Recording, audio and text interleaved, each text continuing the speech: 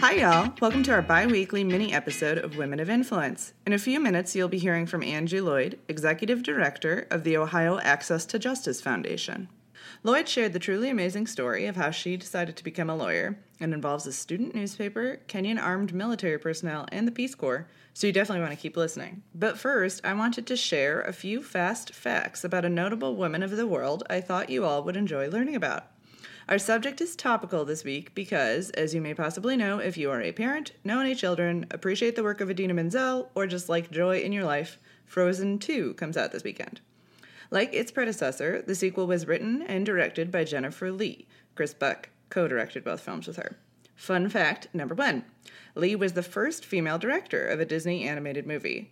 We all know that female directors get short shrift in Hollywood, but I will admit I was surprised to learn that it took until 2013 for a woman to sit in that chair. Fun fact number 2.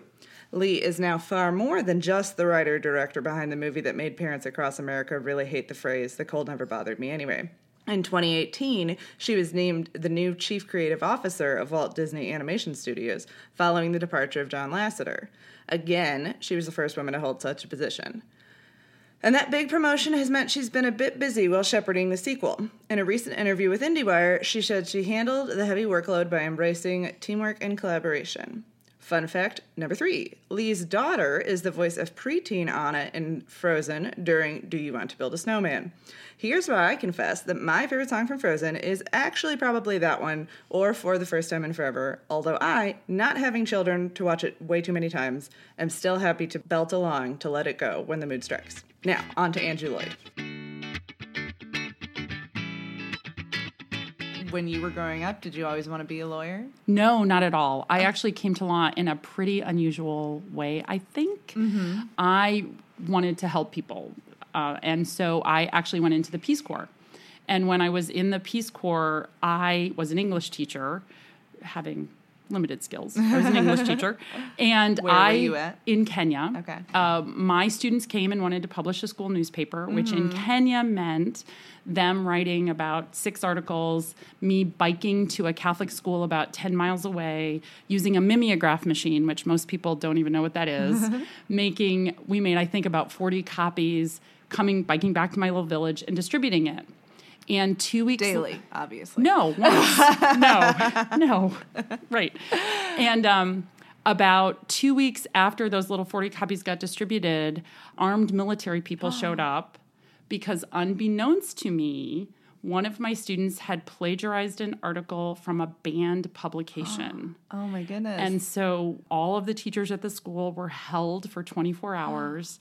And it was discussed how you were not allowed to say things that were critical of the government. Oh, my goodness. And I thought, wow, I need a lawyer.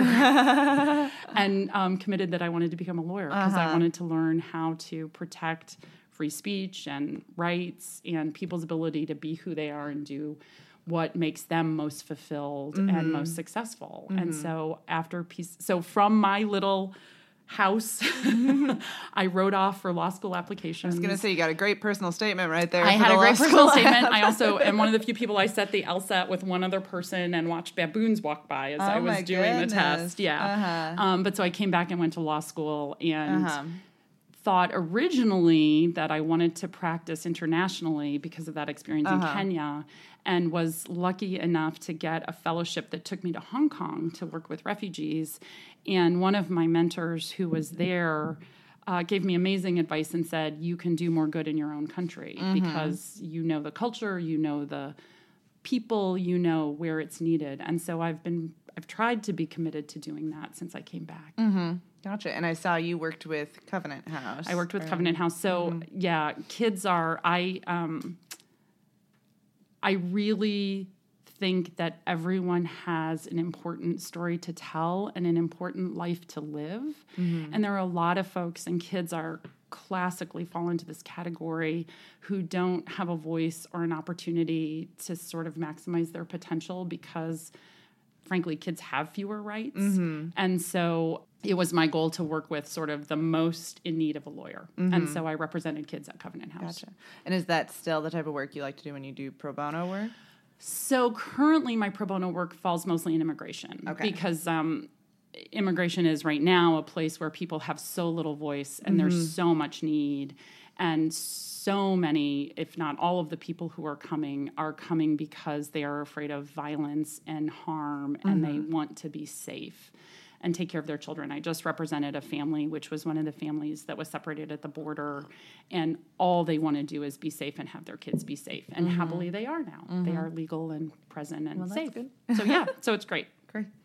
Well, and before, kind of between, you were practicing and then you were a law professor for a while, right? Yes, although as a law professor, I was a clinical professor, which meant that I ran clinics where students were learning how to practice and taking cases. Okay, great. So it was wonderful. And it's been super fun to see those students now as professionals out in the community who are now partners with me in growing this work in the larger area. I have students who are now legal aid lawyers. I have students who are in firms, who are now lawyers in firms, who are wonderful donators, who are wonderful pro bono partners. And so that's been a really unexpected and wonderful thing that I've seen.